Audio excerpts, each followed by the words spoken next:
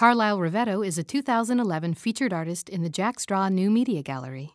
Fiberglass, HDPE, polypropylene, acrylic, foam, PVC, polycarbonate. I like man-made things, and I like the idea that we have the ability to twist materials to create our own reality.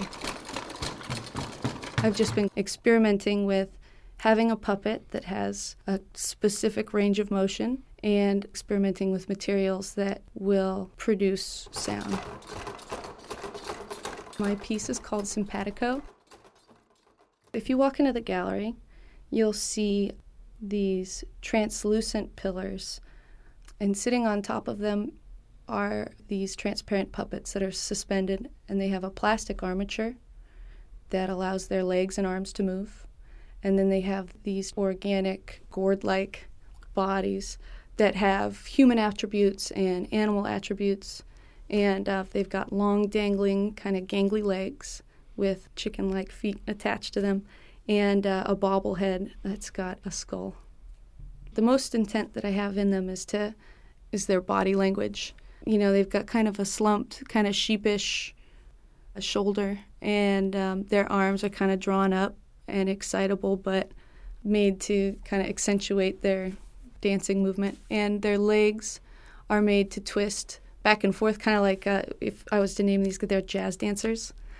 They're positioned in a semicircle, and they go descending tallest to shortest pillar.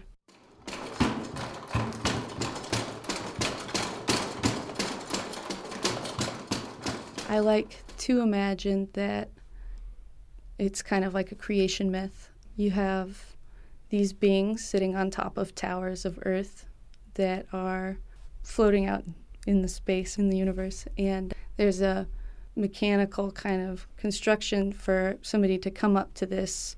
It's kind of a godlike interaction, so a person could come up and kind of affect this being, maybe give it its own intent and its own power that's separate from themselves.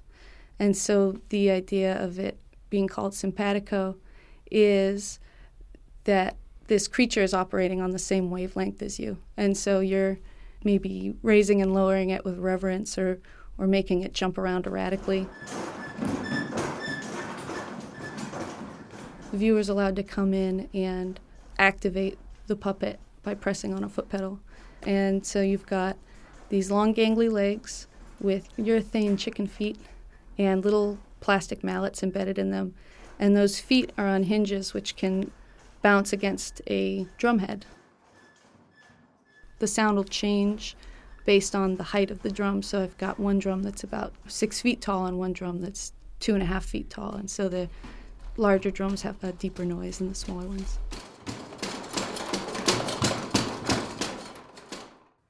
This program was produced as part of the Jack Straw Gallery Residency Program.